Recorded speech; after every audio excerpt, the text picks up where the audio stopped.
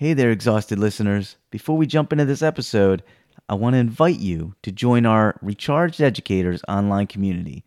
It's a great place where we share ideas, celebrate successes, build each other up, and just support each other like crazy. It's free and it's beneficial. We would love for you to join us. You can find information to join in the show notes below. Also in the show notes, you can find a link to our Recharge store where you can purchase some of the merchandise that will help to support the community and also support this podcast. Thank you for all you do out there in education land. We appreciate you. Now on with the show. To all the exhausted village. That's what I'm going to call your fans, Kyle. The exhausted village. Shout out to the exhausted educators. This is a Holding On to Learning LLC production. Woo! The ideas expressed on this show are not the views of their employer. Besides, if you really want to take advice from this guy, well, you should probably do it at your own risk. You're gonna love the Exhausted Educator Class is in session. Here's the short bald dude from the Exhausted Educator Show. What is going on, education heroes? Thank you for sliding in to the Exhausted Educator Show. This week, we are going to deep dive into improving student behaviors. This will be for the Hornets and the Yellow Jackets and the Wasps out there, because we're going to talk all about behaving. That was really bad. Not that any of my dad jokes are any good. That one was particularly poor.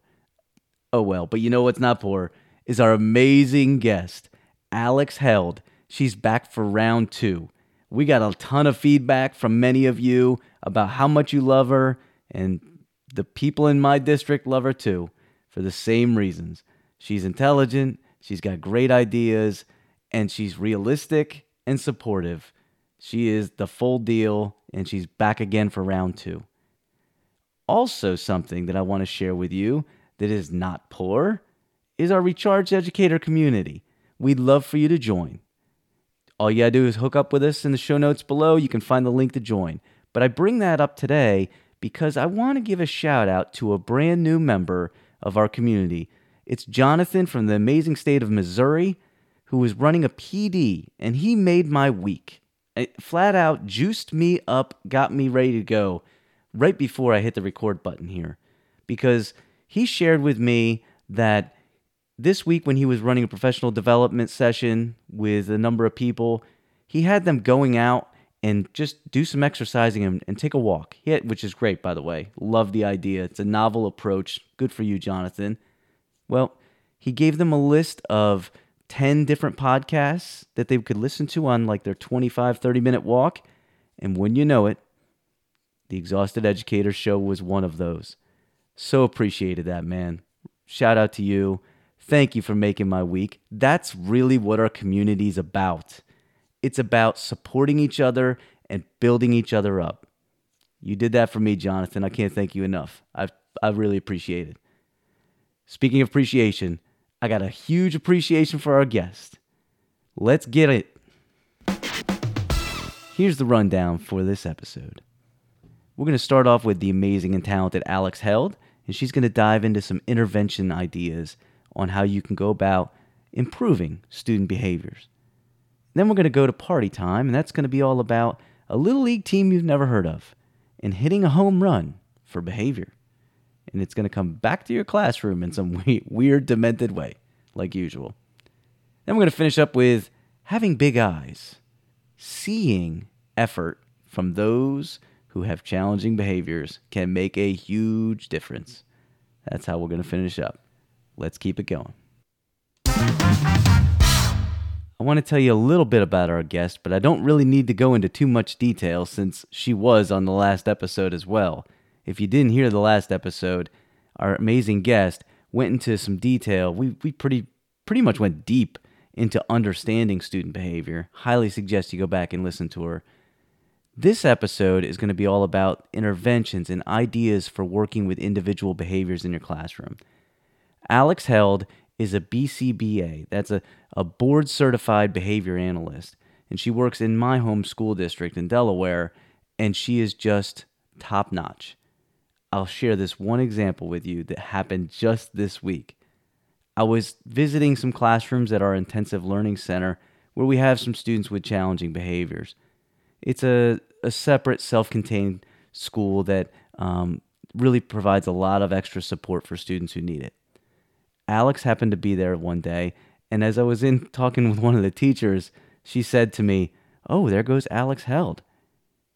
We must be an important place because Alex Held comes here." Those are the words that she shared with me. So you know, she's big time. Not just in our school district, though, because I really want to share more of her stuff with you. She can be big time outside of our district walls as well. She's amazing. I hope you have an Alex Held in your school district helping you all out to work through some of those challenging behaviors. Ladies and gentlemen, Alexandra Held.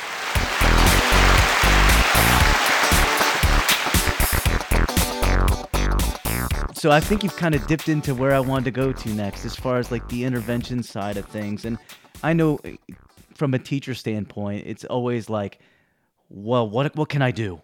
Tell me what I can do to help.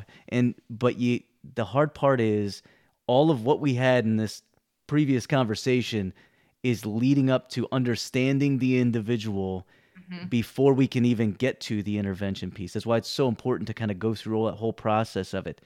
Yep. But now we start to move towards maybe we have a pretty good idea of, number one, what the behaviors are that are challenging.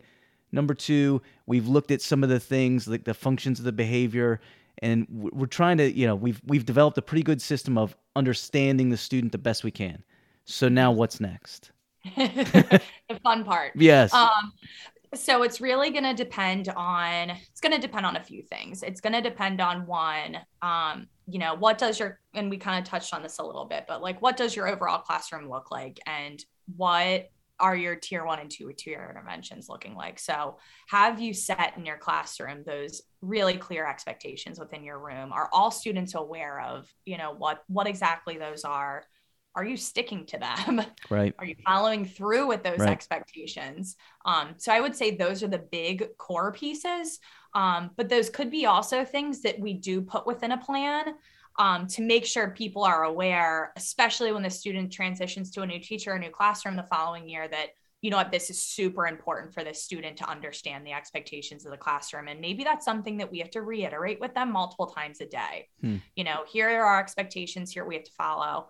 And again, it's really going to all depend on the individual that we're working with and the assessment that we completed and the functions that we're looking at as well. Yep. But those are the big things that I would be looking at part of that plan in the first place have we established really clear guidelines within the classroom?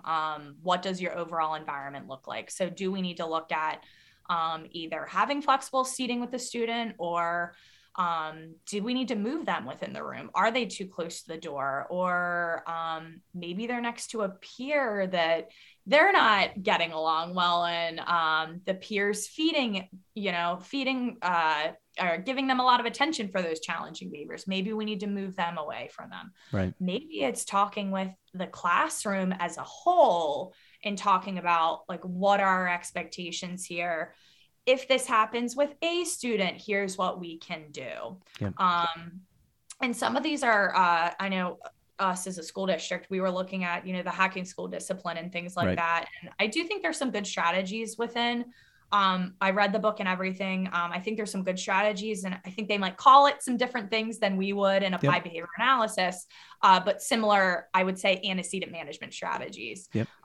So even some of those things, like discussing with the classroom as a whole. So not just making sure the individual that we're working with or having the plan for understands the expectations, but are all the students aware of the expectations within the room?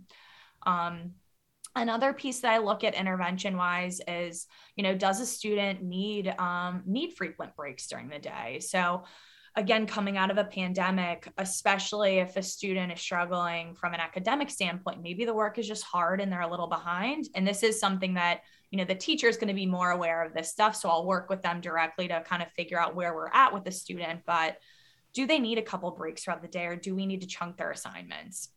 So is it, hey, we're going to finish 3 problems here and then we get to take a break, or we get to earn something? Again, this is, I'll say this probably with every strategy, this is all going to depend on the student, and don't just go implementing these things willy-nilly. Yep. No, you're 100% right. And so, Yes. you know, when I meet with a group, they may not enjoy this answer, but if I'm looking, this is the truth. If I'm looking to develop a positive behavior growth, it's Yes. about the individual and what I can do with that individual. It's not always, if I want to develop expectations of how I manage my classroom, that's something I can work with over the whole classroom. But if I'm looking at trying to develop positive behavior growth, then I have to dive deep into the individual specifically. You hit on this way back at the beginning. What works for one student doesn't necessarily work for the next. And that's hard. It's hard. It's why working with students with behavior challenges is really hard work. It's not easy, but it's so important that you understand how each individual, how their brain ticks, right? And what it is that can maybe move the needle with them individually, which really kind of moves me to where I want to go next, which is all about, what can we do to reinforce the behavior? Because so much of, you talked about praise, a lot of times, in my position working with, all the levels up to into the high school, if I say reinforcement, so many people are like, well, I'm not getting out a sticker chart for a junior in high school, right? And I get that. But you know what? Reinforcement might be praise and like seeing exactly what the behavior it is. And it might be small, but acknowledging it. But it could also be something tangible, depending on the individual student, right? So you kind of dive into a little bit of that piece for us. Yeah, sure. And I mean, I think you had a good starting point there too, where, every student's going to be different. So what might be really preferred for Johnny might be something that Sally hates, but also too, what I might assume a child or student likes, don't always assume it. Yes, might not be the case. Exactly. And I think that's definitely where preference assessments and reinforcer assessments come into play here, So these are definitely things that I would say within the FBA process and plan implementation process, these are things that I would look at. But in terms of just a teacher in a classroom, I mean, one of the easiest things you can do is just talk to the student and, find out, what they like. And really part of that could be the rapport building and relationship building process. Hey, what shows do you watch when you're at home? Or what games do you like to play? Or even just recognizing that when they were given free time and they were able to choose a book, like what books are they gravitating towards, to get an idea of their likes and dislikes. I think you're hitting on something huge there. Like, it can be so easy. Yes. Like the carrot you dangle out in front when we're talking about, if it's actually specific, like tangible reinforcement, moving towards a goal, maybe I'm going to get an actual reward, get their input, get their input, talk with them. Because if I'm just guessing, well, I think they're just going to want this, I might not be guessing right. So especially if they're a very verbal individual, some of the students, in the special education realm, they're not the most verbal individuals. But if they are, and many of them are, get their input on what it is that they enjoy, what it is that they like. I just think that's a huge piece. Oh my God. Yes. I mean, and even thinking about the praise part too, you might have some students, and I have certainly learned this working with some individuals, where you have some individuals that really like the big, bubbly, big show that you put on of excitement when they do something well. And you have other students, you do that and they're like, oh my God. Yeah, scare them. This is way too much, right. Right. But again, that's part of getting to know the student and building that relationship, because, you need to figure those things out. Because then okay, you know what, I can be really silly and funny with this student, but you know what, this doesn't seem like this works for this student. So what do I need to do differently? Yep. And a lot of that could be, again, just figuring out their likes and dislikes. And in terms of kind of using those as reinforcers, and again, with reinforcer assessments, we only know something is a reinforcer if we see that behavior increase. So that's how we know that. So say, for example, we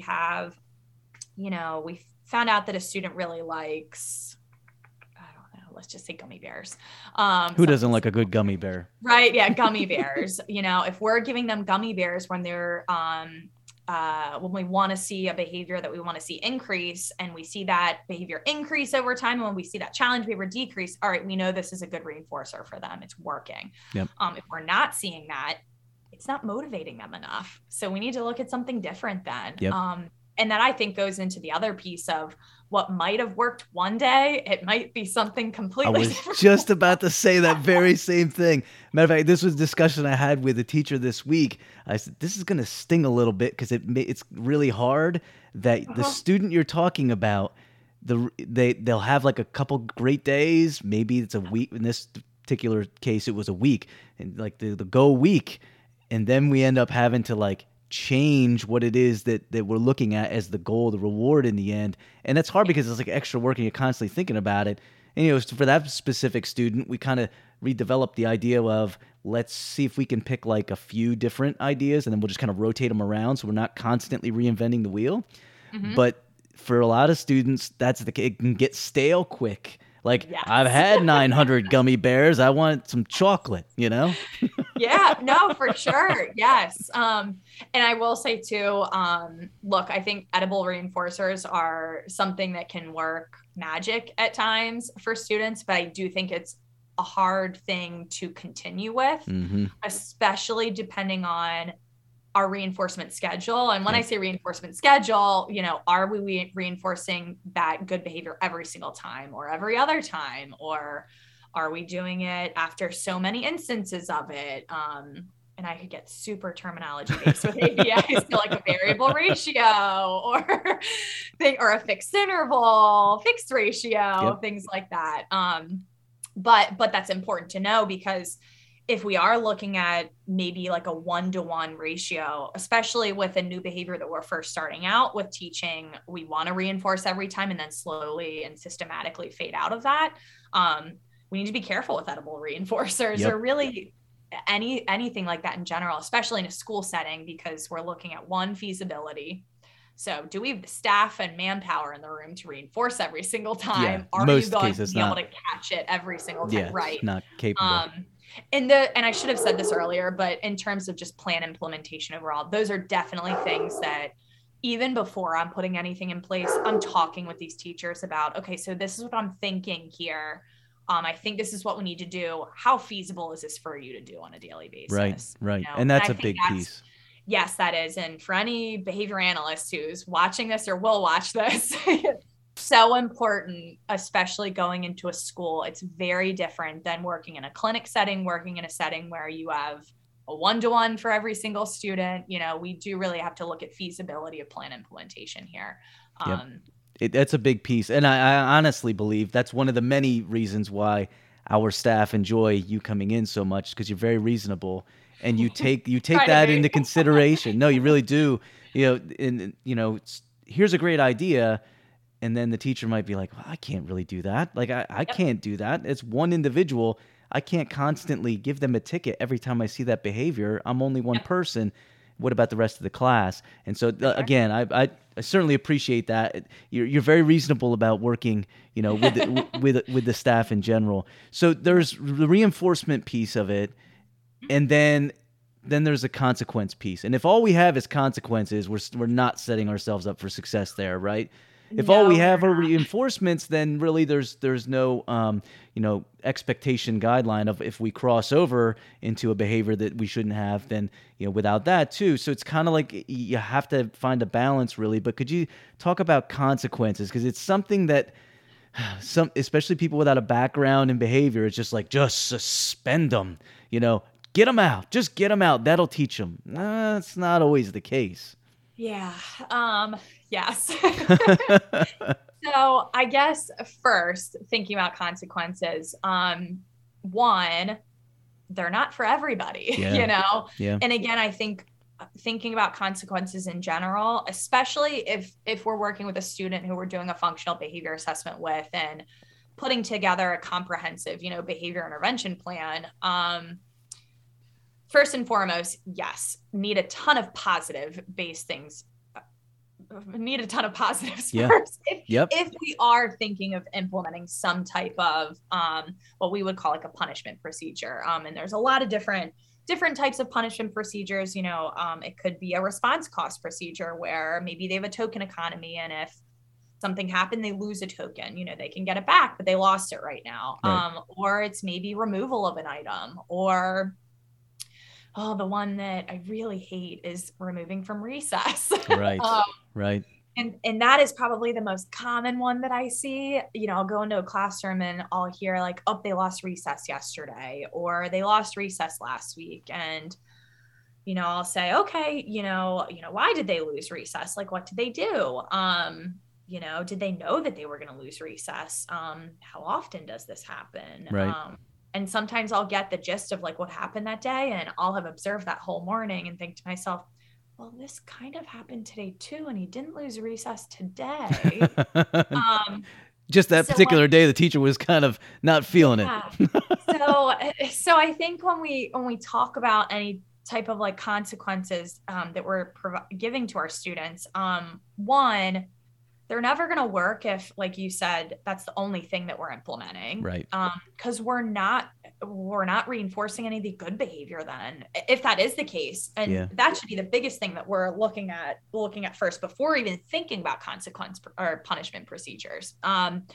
Say we do have all of those really good positive based interventions in place for a student, and we're still continuing to see some issues with challenging behavior. Maybe we need to look at some consequence-based procedures. But again, I would typically only do this when we've exhausted some of those options first. Right. With the positive-based interventions, and are we teaching these skills? Are we implementing the plan consistently and with integrity? Okay, then maybe we need to look at this. Whenever we're implementing a punishment procedure, it's so important that one, it's being implemented consistently with integrity. If we're just throwing in a consequence willy-nilly, that is, if anything, going to make the situation a lot worse. Yeah. Or increase challenging behavior typically. Yep. And again, thinking about like suspensions or in-school suspension. And again, sometimes this just happens willy-nilly, and you know what? The teacher or administrator is having a rough day today, kicked them out of the classroom, and now they're in school suspension. Usually my first question is, what does in-school suspension look like? Right. So, and again, I'm not saying that, again, especially looking at in a school setting and an A setting where, we're not in a specialized setting where we might be able to manage that challenge behavior within the classroom setting. But, it's been an hour. It's really disrupting the learning environment of others. It's not safe. They need to be removed from the room and might not be able to go back in. Okay, if that's the case, then what does it look like when they are being removed? Are they going and sitting in a room and playing games all day and getting lots of attention? Right. Or are they able to watch YouTube videos? Or is someone sitting with them and doing the classwork just like they were in the classroom? And there's a big difference there. Right. I'll never forget, I walked into a classroom and the student that I was supposed to observe wasn't in there. Came to find out they were in in-school suspension. And the first question I ask is, okay, like, why are they in in-school suspension? What happened? Tell me about this. They were watching YouTube videos on their Chromebook. My first thought was, do they need their Chromebook? We're back in person. Like, do they need the Chromebook in front of them? Or is that something that we can make just not available during the day? Right. The next question is, okay, what does in-school suspension look like? Walk down to the room. Kid was on YouTube. They're just watching YouTube videos. They were in school suspension for watching YouTube videos. Right. I'm not sure that they're really getting the full effect of a consequence if that's the case. So I'm like, oh, I think I see the problem here. Yeah. And then the poor case manager was like, yeah, I don't think we really need you for this.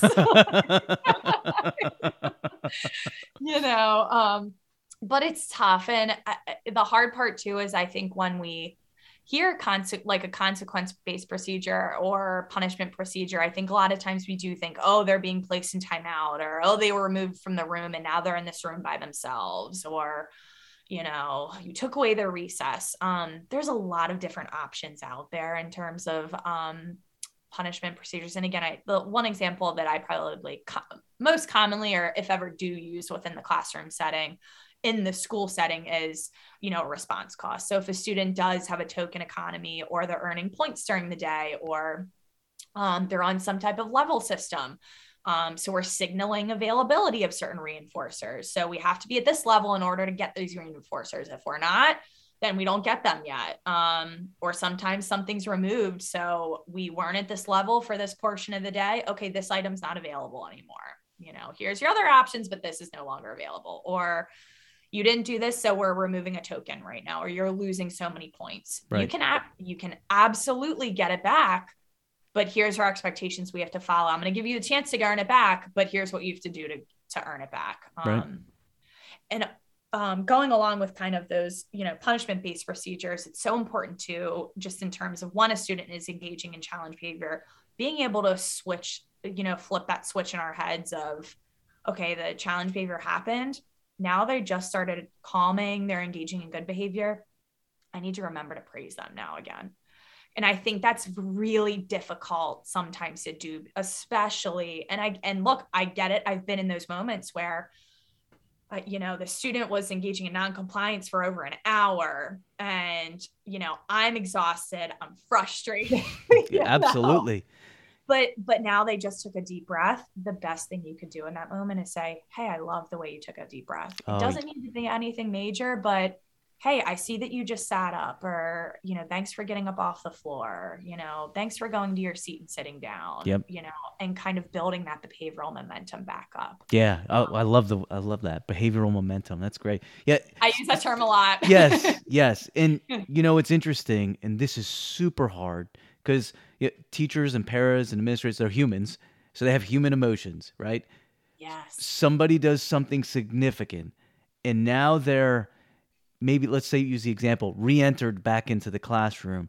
I have to reset myself so that the student doesn't look at me and say, yeah, they hate me because of what I just did. That is super hard to get to. I will say, though, some people who work with really significantly behaviorally challenged people, I say people because it's not just at schools, they have an incredible ability to set this barrier, like this happened, but almost like, I'm forgiving you, step back in, we're at square one, we're going to roll again. It's super hard to do. It takes a whole lot of work to get to that point, but it can be done over time. You can, and you're never going to be perfect, but you can get better at it, right? And almost you're forgiving the student for whatever it was that caused, and let's reset. I still care about you as an individual. I know you've had a rough day. I know in many cases you brought some stuff in from home, or you've got some stuff going on in your life. I'm gonna gift you this. Let's restart and see if we can get back on track. So I love everything you're selling, and I always have, Alex. Yes. Yeah. I think you said it really well there. And I think a big piece of that is, don't take it personally. Yeah, which is hard to do, but true. At the end of the day, and look, I've been in those moments myself, and it took me a long time to get there too. Like, I was one of those people that I would get frustrated. I'm like, I don't understand why this is happening. Why are they hitting me? Why are they pulling my hair out? Why are they biting me? I don't understand. But you can't take it personally, because it's not you. We need to teach them how to effectively communicate their wants and their needs, in an appropriate way. And that takes time. It takes effort. It takes resources, all the above. There are going to be moments where you are frustrated. And I think one of the biggest things that I've talked with teachers about when we are talking about this is, I do say, I say the Q-tip reference, which is quit taking it personally. Oh, I love it.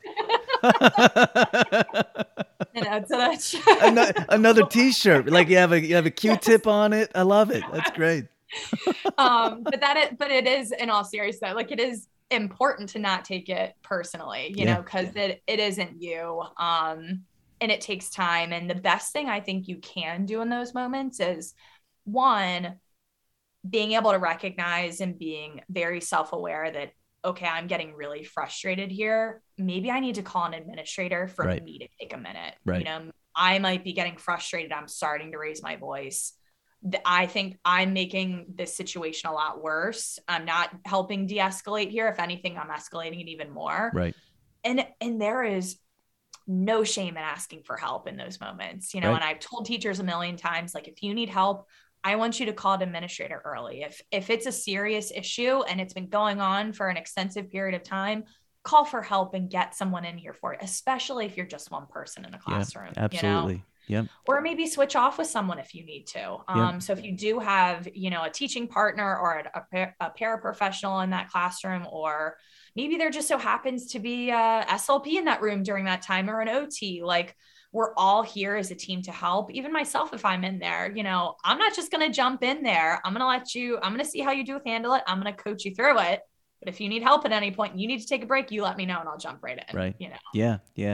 But it is hard to learn that. It is super hard. It's super hard, and you're never going to be perfect, but you get better at it, I think. You know, I had absolutely. I had plenty of nights where I'd go home, working in special education for many, many years. You have some significant challenges. There's no doubt about it. And some nights I'd go home, I just beat myself up.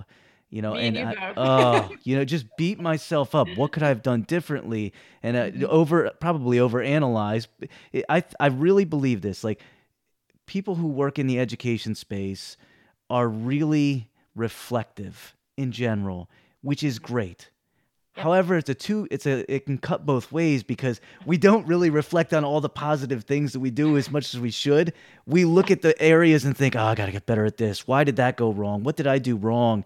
And it can really weigh you down, which kind of goes into, all the mental health aspects of the trying pieces of working in education in general. So. No, for sure. Yeah. I mean, I think a lot of times we're probably our toughest critic at the end of the day. Absolutely. Yeah. And I think, again, this is something that I've had to work on a lot. I'm a perfectionist. If something's not working, I'm like, I need to be able to fix this, and especially if it's not going at the time frame that I need it to. Why isn't this working? What am I doing wrong here? Or what did I do wrong here? If I did make a mistake, like you said, overanalyzing it, huge overanalyzer. Yeah. I'm going through every step of something of, okay, where did I mess up here? Yeah. Or if somebody's not implementing something correctly, where was I not clear enough here? Right. If that is the case, that's usually the first thing I do is I'll look at myself and look at, okay, did I train on this thoroughly enough? Did I talk about this strategy? Was I clear? Yeah. No, I hear you. Well, Alex, I always believe, like, I think I walk away smarter whenever I talk to you. So I don't know how to say it any better than that. Like, your knowledge base of behavior is just an elite status. Before we jump off, is there any, final comments you want to share, with the audience? I mean, especially for any educators out there listening, and I talked about this in a training that I did previously in the year during our T3, but kudos to you guys as educators right now. And especially during a pandemic, I can't imagine what it must have been like as a teacher, needing to all of a sudden go from teaching in person, then learning how to teach in a virtual environment, and then learning how to teach in a hybrid environment where you're teaching in person and virtually at the same time. Yeah. And then full circle back to full in person. Kids are wearing masks.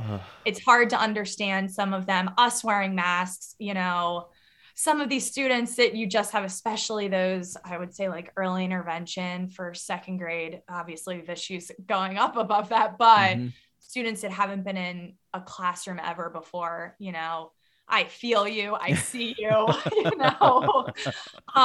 and just honestly, bravo to all of the educators out there right now, because I know it's been a really tough year. It's been a tough few years, and, I know you're doing the best you absolutely can, and I'm just here to help in any way I can. That's why you're so loved in our school district, Alex. We need thousands of Alex Helds in all districts all across our country. I truly believe that. Thank you so much, Alex, for all your amazing knowledge you dropped on the audience today. Of course. Thank you for having me. And thank you for teaching me things about the education world and teaching in general, because again, that's not my expertise area. So I like learning from you just as much as you like learning from me. Appreciate that. And by the way, to our listeners, we will put a link to her blog in down in the show notes so you can check out the amazing things that she's sharing with you. Thanks again, Alex. Thank you.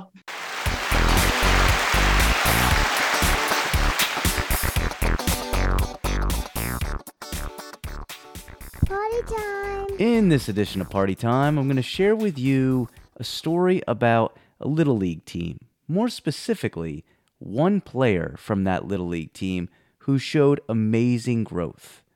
But before I can get into that, I got to share some background knowledge. You see, I was a teammate of this young man, and I got to view this entire story from third base. And I'll get to that in a second. But before we get to that, I got to take you back even further. My first year in Little League, I was super excited. My dad had coached my brother's team, so I've just been around the game for quite a few years. And this was my first real opportunity. I think we didn't have T-ball. I think it was like 7 years old, 6 or 7. And I got a chance to join a team. And it was, in our community, we had a couple teams and we would play as part of a league. So they had enough kids that they could formulate a third team, and that was the team I was on, which we were kind of like a ragtag band of misfits that had never played before. Needless to say, we didn't do very well that year. I had some fun, but our coaching wasn't the most positive, right? So nothing against the coaches we had that year. They didn't have a lot of experience, but it was more about just, chirping at us to get us to do stuff.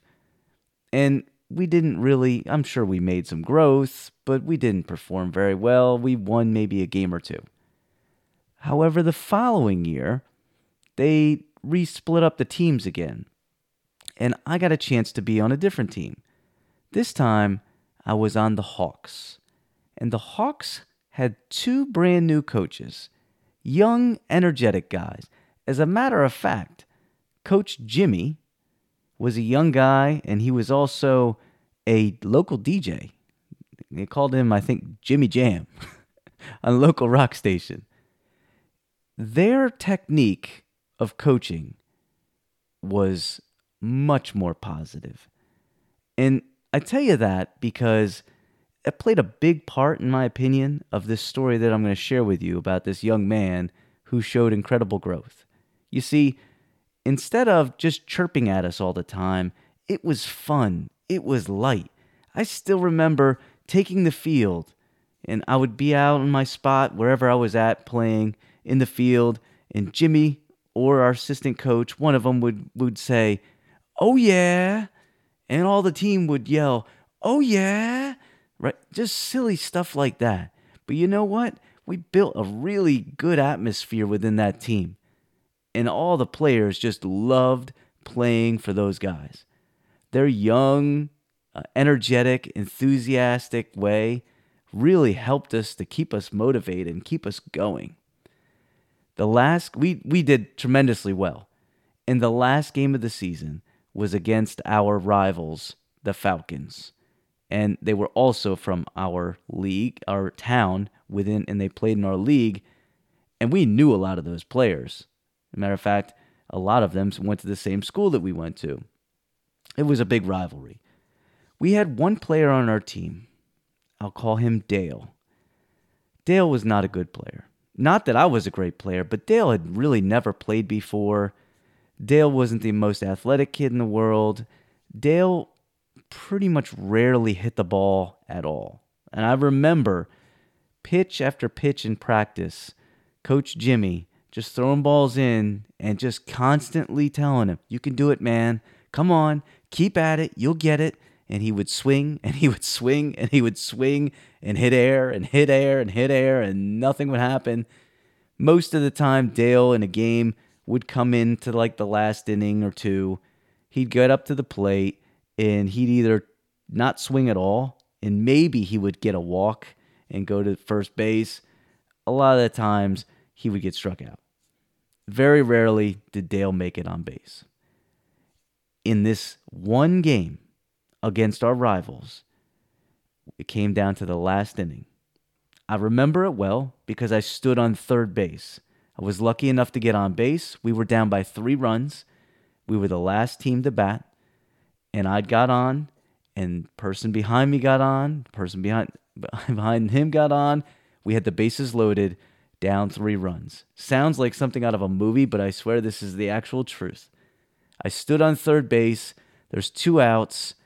And I remember thinking, well, we were close, because here comes Dale. Dale stepped to the plate, and I'm pretty sure everybody else, we all knew he was a good guy. We all knew he tried real hard, but we all knew it just wasn't going to happen. Our best chance was that Dale would get walked. They would throw 4 balls, and Dale would walk, and then we could keep going. That is not what happened, though. All of a sudden, Dale steps up to the plate, and you hear this voice, which was our coach. Come on, Dale. This is your moment. You can do it. He said it. I'm not sure anybody believed it. So the pitches came. Strike 1. Strike 2. We're 1 out away. And I don't know what it was. Maybe it was a miracle. Maybe Dale closed his eyes and just swung the bat for a change. I'm not sure. But what I do know is the ball came in on what was essentially the last pitch, or could have been the last pitch of the game. And Dale hit a ball so far, we didn't have a fence. It went up this hill, and he hit a grand slam. He ran around, and we cleared the bases, and we won by 1 run. I swear this is the truth. It sounds like something out of a movie, right? But really, it was a bunch of 3rd grade kids. Dale, who had really come from not being able to do much on the baseball field to hitting the game-winning grand slam in the last game of the season, which ended up being an undefeated season because we beat those Falcons. It was unbelievable. Dale had gone from 0 self-confidence to hitting the most important pitch and having the most important hit in the entire season. So what on earth does this have to do with your classroom? I'm going to share this. Bring it back to your classroom. And what does it have to do with behavior, right? Well, my first experience in working with my very first Little League team, by halfway through the season, we had more kids worried about picking dandelions than playing baseball. It just was not a positive atmosphere. By the time we got our next season, and we had some of our players were new, Dale had never played before at all, right? It was a different atmosphere. You see, those coaches were all about just crushing us, flooding us with positivity. It's not easy to step up to a plate and hit a ball. Baseball is really hard. However, your best bet is to step up there confidently, believing in yourself. And the only way you're going to get that from a kid who has 0 self-confidence is to build it. And I say that because it's kind of the same thing with behavior. You want to build behavior over time, and you can do it by flooding them with positivity, flooding them with reinforcement and praise. It can make a world of difference. I'm not saying that you increase the praise in your classroom and immediately you're going to see a dramatic effect in one student who's maybe been giving you a hard time. I'm saying you have a better chance. You've got a better opportunity to make an impact on that student. You've got a better chance for that student to be able to hit a home run with their behavior.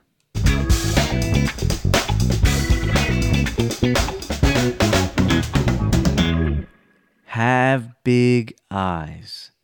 Have big eyes, people. What I mean is, see your student who has behavior challenges, see them not when it's perfect, see them when they're trying. You know, if you've got a student who really is struggling in your classroom behaviorally, phase 1 is trying to make a connection with them, because it's going to be really hard to make much movement with a student who doesn't trust you, or at least know that you care about them. Because otherwise, you're just somebody standing in the front of the classroom barking orders at them. It doesn't mean if you build a relationship, you're always going to get a desired behavior. What I'm saying is you've got a better chance. So what does it mean to have big eyes? It means when you work with a student individually, if you see them trying, you've got to acknowledge it. It's so easy to feel like this kid has worn me down. They're constant. The behavior's all over the place. They might try, but it's not still nowhere near the behavior that I'm hoping for in my classroom. The way to get there, though, is not an easy process. Improving behavior, it's developmental. It's kind of like building a reader, right?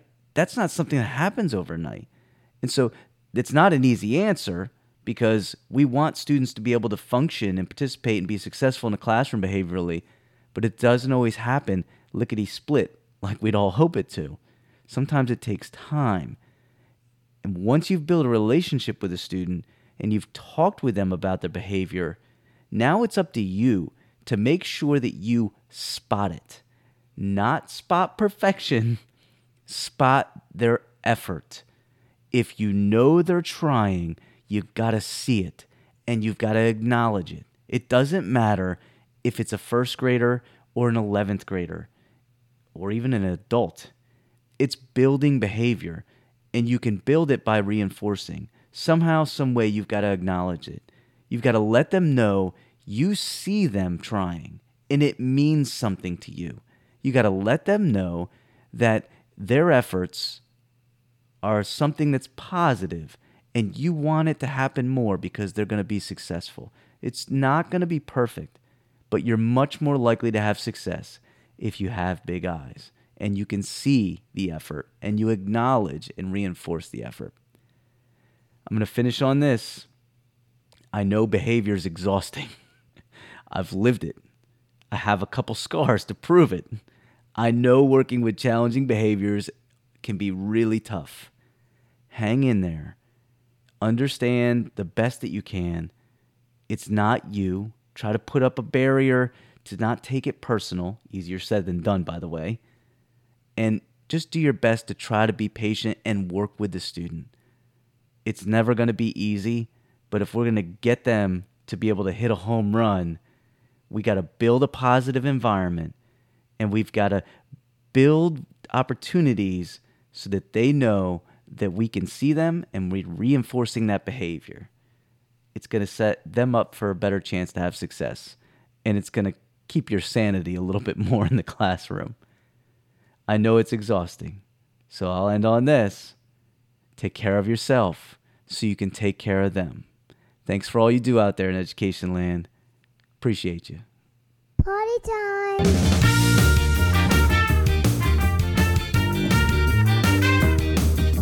It's like boo, boo, boo. Sirens are going off in my head. We're gonna try to just not be horrible. I'm watching you, exhausting educator. Always watching. Class is dismissed.